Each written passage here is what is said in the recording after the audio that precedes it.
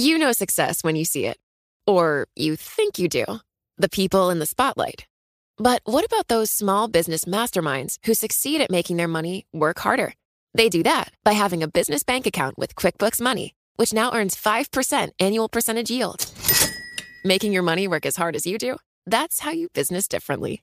Learn more about QuickBooks Money at quickbooks.com/5APY. Banking services provided by Green Dot Bank. Member FDIC. Only funds and envelopes earn APY. APY can change at any time.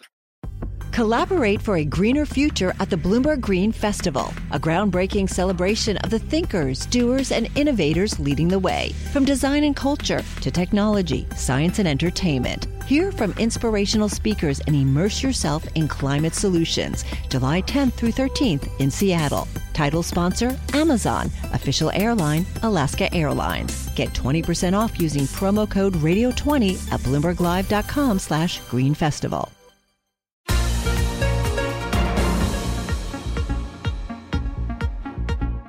Welcome to the Bloomberg P&L podcast. I'm Pim Fox, along with my co-host, Lisa Abramowitz. Each day, we bring you the most important, noteworthy, and useful interviews for you and your money, whether you're at the grocery store or the trading floor. Find the Bloomberg P&L podcast on Apple Podcasts, SoundCloud, and Bloomberg.com.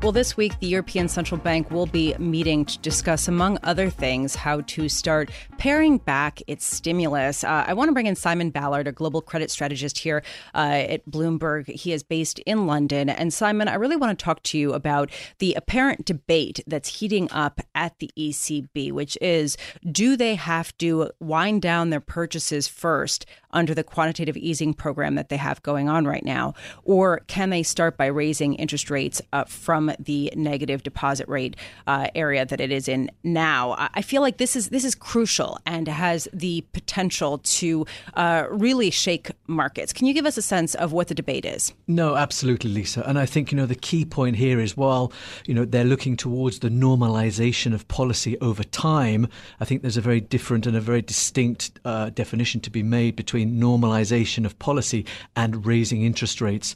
And I think the rhetoric, the statement, the language that comes from the ECB over the course of the coming months is going to be how they approach withdrawing in terms of their stimulus. As we've seen with the ECB's corporate sector purchase program data, the latest numbers came out this afternoon, delayed because of the holiday in Europe yesterday. As of the end of last week, they own just over $90 billion now of corporate bonds. So they're continuing to buy, they're continuing to stimulate the credit markets So that's almost $100 billion of corporate bonds in the past year. Absolutely, that's corporate bonds plus all the agency debt that they've been buying as well. So that is purely just the corporate bonds that they've been trying to sort of reflate the corporate sector with, should I say? So yeah, the language going forward is going to be very key to how they sort of address moving towards that tightening bias. But while the Federal Reserve is expected to increase again next month or this month, and then possibly again before the end of the year, I think it's going to be about the ECB's language rather than the actions in terms of interest rates. Simon, yes, that Federal Reserve meeting, I guess the 13th and the 14th of June.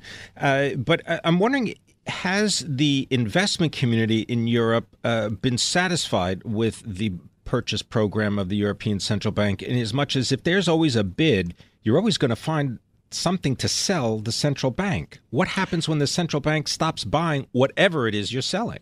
Well, therein lies the long-term problem, Pim. And you've hit the nail exactly on the head. Is the market happy with what the ECB is doing? It depends which side of the trade you're looking at. If you're looking at it from an investor's perspective, wanting to buy reasonably priced, higher-yielding assets for your portfolio, then no, you're not going to be happy, because we've seen the compression of spreads, we've seen the erosion of yield through the crowding out effect of central banks, not just the ECB, the Bank of England, the Federal Reserve, through their accommodative policies as well. But the stimulation has brought down yields and returns for the investor. Alternatively, for those guys that have been, long their portfolio over the last several years, they've just watched valuations go through the roof as spreads have compressed and quality curves have flattened as investors have been, as we say, crowded out into the high yielding space, taking on riskier assets. So, Simon, I'm looking at a 10-year German yield of about 0.25 percentage point. This is nothing for 10 years. Basically, you are giving Germany free money for 10 years to do whatever they want. That is how desirous people are of this debt. People do not seem to be expecting that the ECB will come up with any plan to extricate itself from the stimulus program that they have in place anytime soon. So is this just an intellectual argument as far as how they might approach some kind of withdrawal from this stimulus, or is there actually going to be a timetable put in place as well? Well, I think, again, we'll look for the language from the ECB as we do from the Federal Reserve in terms of their proposed or their intended time frame.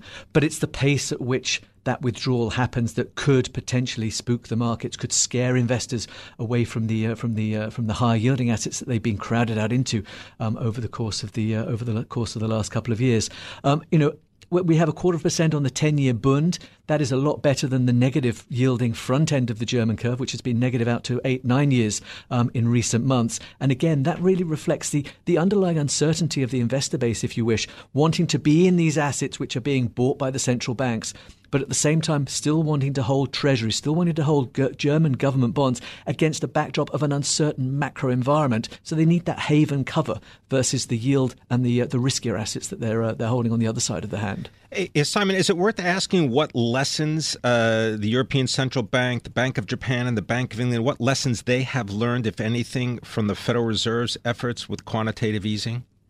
Well, I think, the lesson they're learning is the susceptibility of the market to react negatively and positively to incorrectly timed headlines and statements. And I think, as we go through the process of normalization in the US, the impact that this could have on the back end of the quality curve, on the higher yielding assets within Europe, could be quite severe as we pull away the purse strings and the support mechanism. Then looking at how we finance some of these weaker corporates that people have been buying into for the incremental yield, right, could be very difficult. So, Simon, given this backdrop of seemingly endless central bank money, can anything shake it up, like, for example, say the UK election that's happening this week, that could potentially pose somewhat of a surprising element to the markets should Prime Minister Theresa May not win re-election? Do you think that this could actually shake things? I think more importantly, it would be Prime Minister Corbyn that would shake things. If we did get the surprise, and as the polls have been moving over the last couple of weeks from a 20 basis point lead for the Conservatives over the Labour Party down to some polls would now suggest sort of just a 1 basis point lead between them. The implications of a Labour socialist government coming into the UK with their tax policies and their thoughts on sort of trying to reflate and nationalise the economy, I think could be a big trigger for an unwind of risk appetite in Europe. But certainly starting within the UK, but that would feed very quickly across Europe as questions around Brexit and more sort of the global recovery come into question. I want to thank you very much for joining us. Simon Ballard is our global credit strategist for Bloomberg. He is based in London.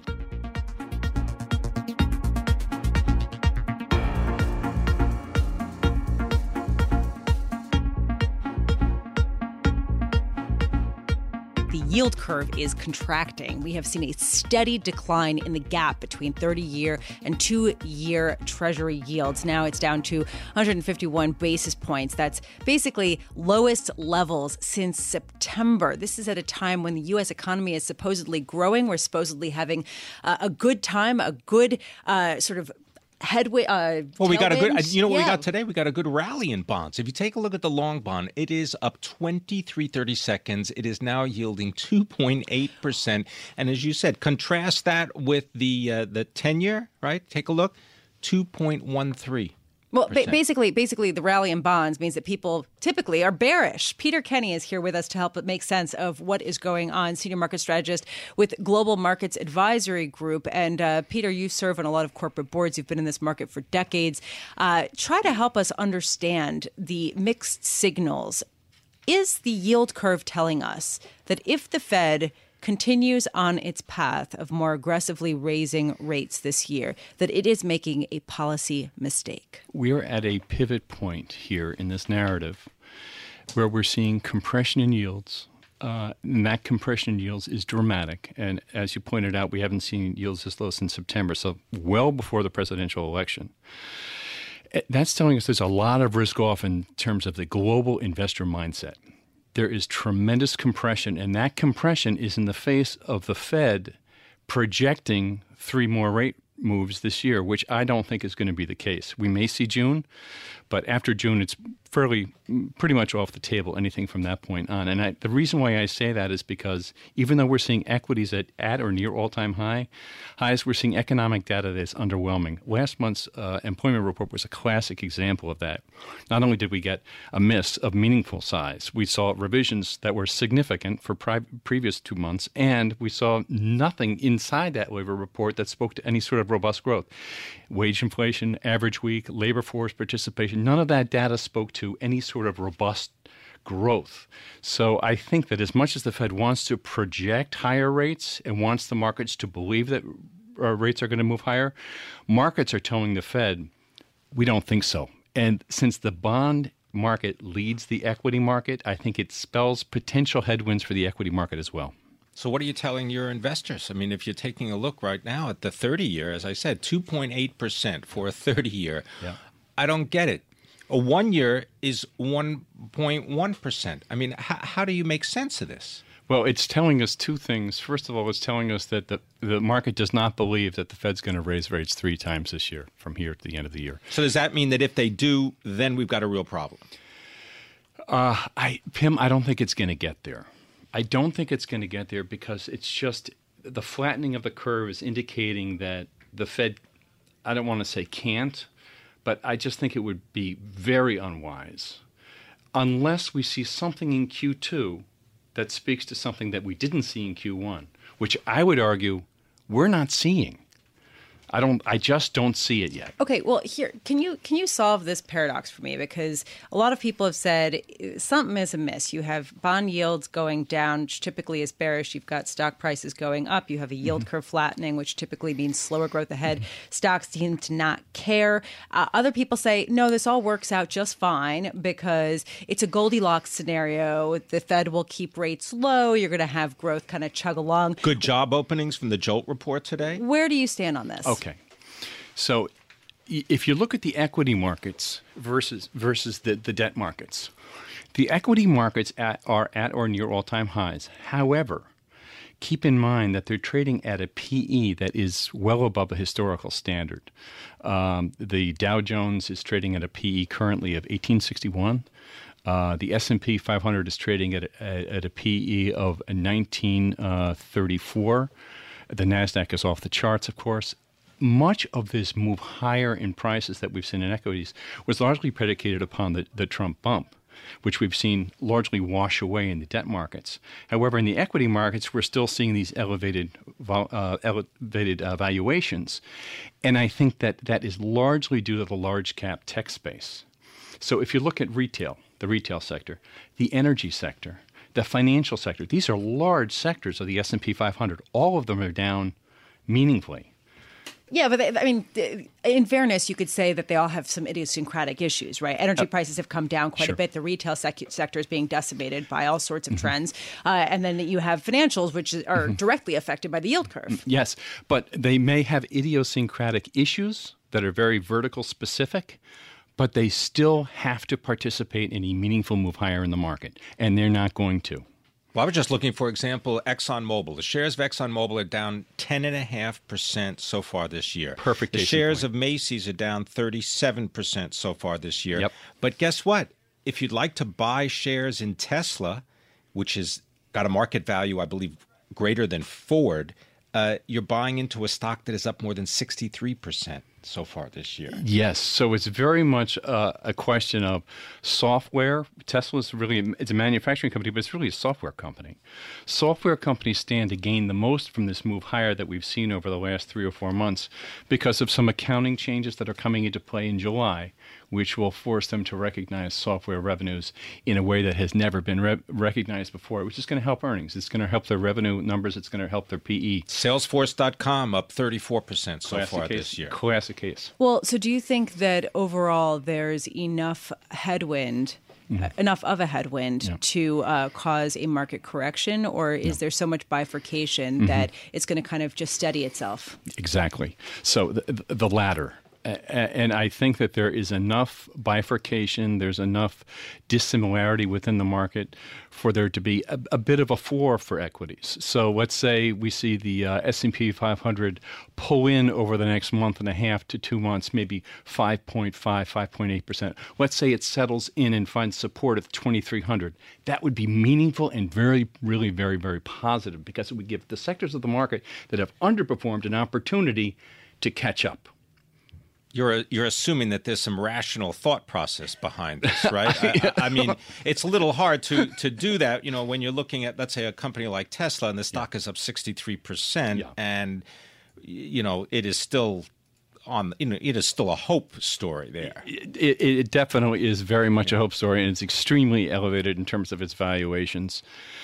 It's in that space, and that's part of the DNA of that company, and it's got sales. There's the other companies, software companies that are in that space that merit that valuation.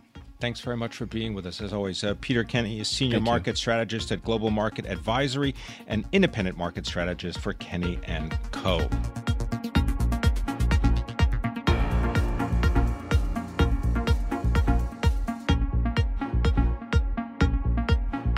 Well, there's been a ton of speculation about the slowdown in vehicle sales in the U.S. and what this means for automakers. So luckily, we have someone to really help us understand just how big of a slowdown this really is going to be. Mark LaNave is Vice President of U.S. Marketing, Sales, and Service for Ford Motor Company, and he joins us by phone from Dearborn, Michigan. Mark, thank you so much for joining us. Ford actually had a monthly victory over General Motors last month with respect to sales. You came out with sales numbers that were ahead of GM's and better than expected. That's the good news. The bad news was it seems like there was quite a bit of support that Ford received from some of the fleet sales and still saw a material slowdown in sales by retailers. How concerned are you about this, and have we already seen the worst of the sales declines? Well, first of all, I appreciate being on with you guys, and the year so far has been really interesting from a vehicle sales standpoint. It's important to remember that we're operating in an industry we believe is going to be 17.5, 17.6 million units for the year. That's an historically high number. Going back 20, 30 years, even some of the heydays of the early part of the 2000s. So we have leveled off, plateaued, as we say back here in Dearborn, from last year's record level, but it's still a very healthy pace. Retail is relatively flat with a year ago. Our fleet business, overall fleet business in the industry, about the same. And Ford's tracking right with those numbers, albeit at much higher transaction pricing due to selling a very rich mix of our new pickup, van, and SUV lineup. Mark, could you speak a little bit about the company's efforts to create a core of electric or hybrid vehicles and why that is so important for the future of the company? Yeah, if you look to the future and some of the obviously regulatory standards that we're going to have to meet, as well as meeting customer expectations, we're putting electrified technology, be it mild hybrids all the way to full plug-in electrics, across much of our lineup. We don't feel like the business should be such that it's just small specialized vehicles that carry this technology. So we're looking at technology broadly across our car, SUV, and even truck and van lineups. And we want to make sure that the consumers have choice, where they can make economic decisions based on vehicle usage, or they're using the car for just for work or for just leisure activity, and they can make a logical decision and have a lot of choice. They want a full plug-in versus a mild hybrid or EcoBoost engines that also get great fuel economy. Mark, you were talking about the volume of sales and then hinted at the price point, and that basically prices are going up, that consumers are buying more expensive cars, so even and trucks. So even if they're buying fewer of them, the actual revenues are bigger. I'm wondering how long you see prices rising to the degree that they have, given the fact that we are seeing deterioration in auto loans, in the quality, in consumers' appetite to incur more debt, and the lending standards on behalf of big banks from JP Morgan to Citigroup.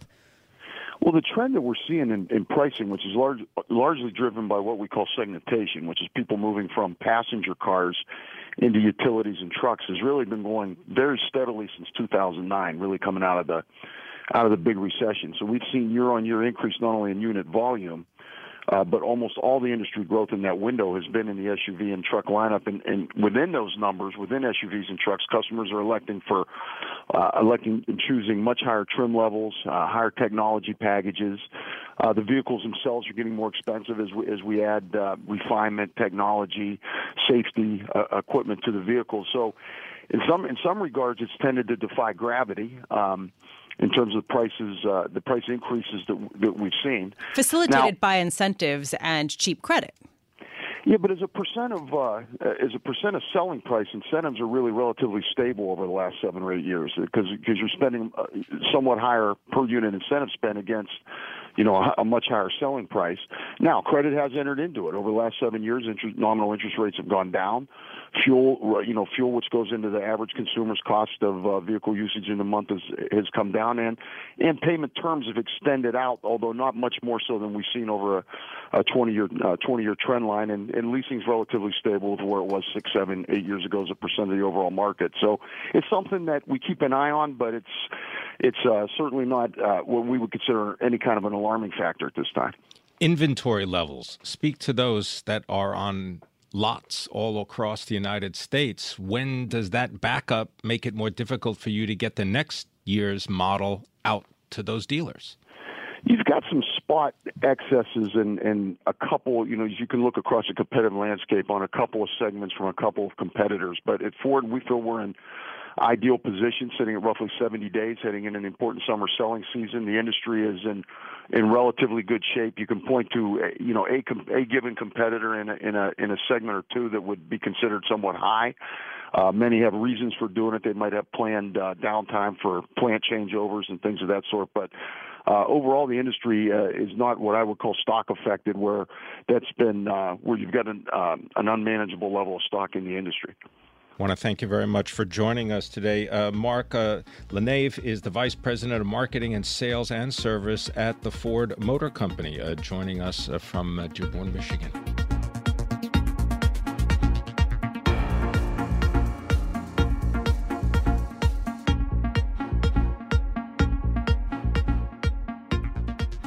We're going to take a look now at labor, but not just any labor, people who want to come to work in the United States on H-1B visas. And here to tell us more is Caitlin Weber, government analyst, global trade policy for Bloomberg Intelligence, joining us from Washington.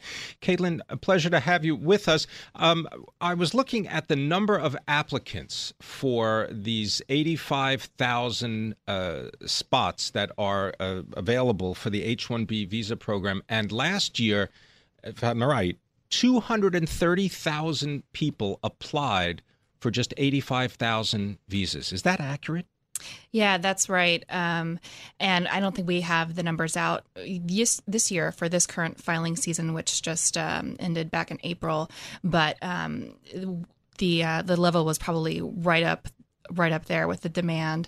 I think that the USCIS, U.S. Citizenship Immigration Services, had to actually stop applications after 5 days because there was just so much demand. So how does the program work? Because I know that there are time limits involved, but then there are also exemptions that can be made.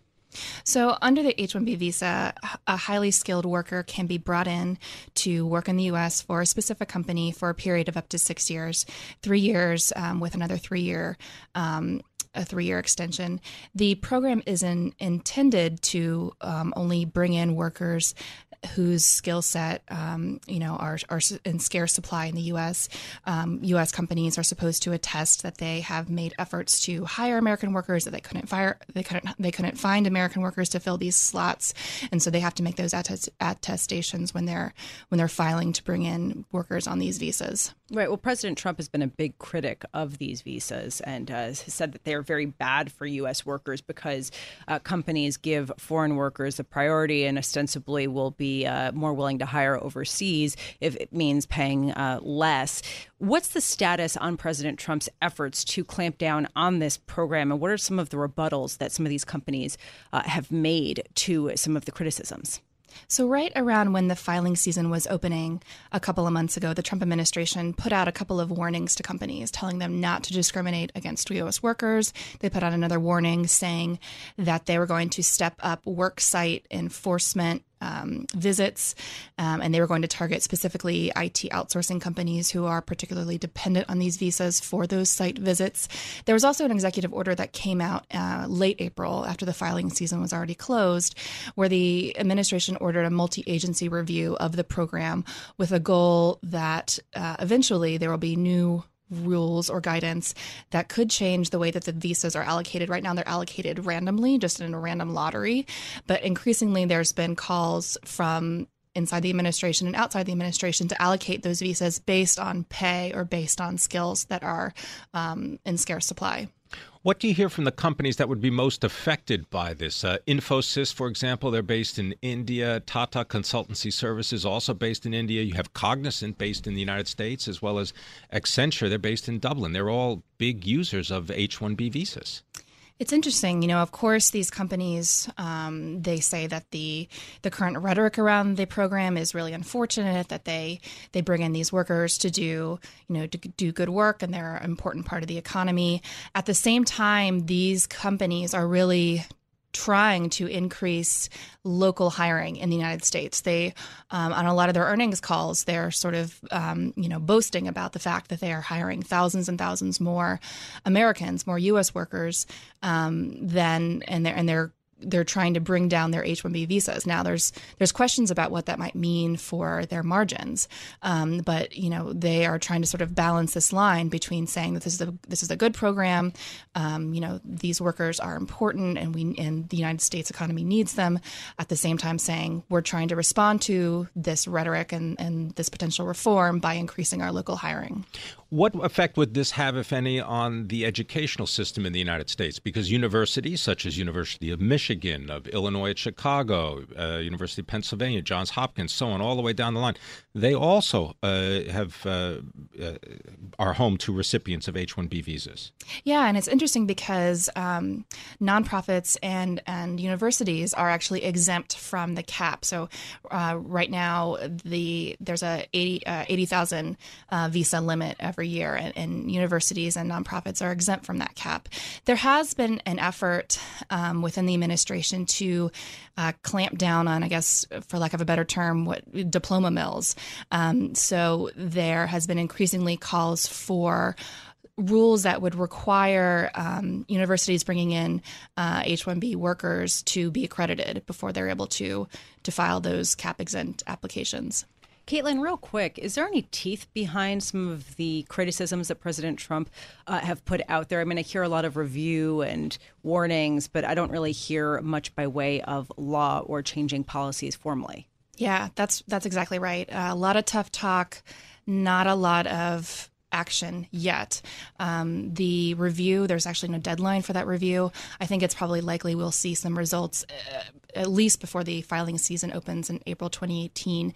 I also think that there's probably a decent likelihood that there could be a company, potentially prosecuted for alleged abuse of the program as a result of these worksite visits. That would be a really interesting case to try to set the precedent through just prosecution of some violation or flagrant misallocation of the resources. Caitlin Weber, thank you so much for joining us. Caitlin Weber is a government analyst and global trade policy expert for Bloomberg Intelligence, and she's based in Washington, D.C. Thanks for listening to the Bloomberg P&L podcast. You can subscribe and listen to interviews at Apple Podcasts, SoundCloud, or whatever podcast platform you prefer. I'm Pim Fox. I'm on Twitter at Pim Fox. I'm on Twitter at Lisa Abramowitz1. Before the podcast, you can always catch us worldwide on Bloomberg Radio.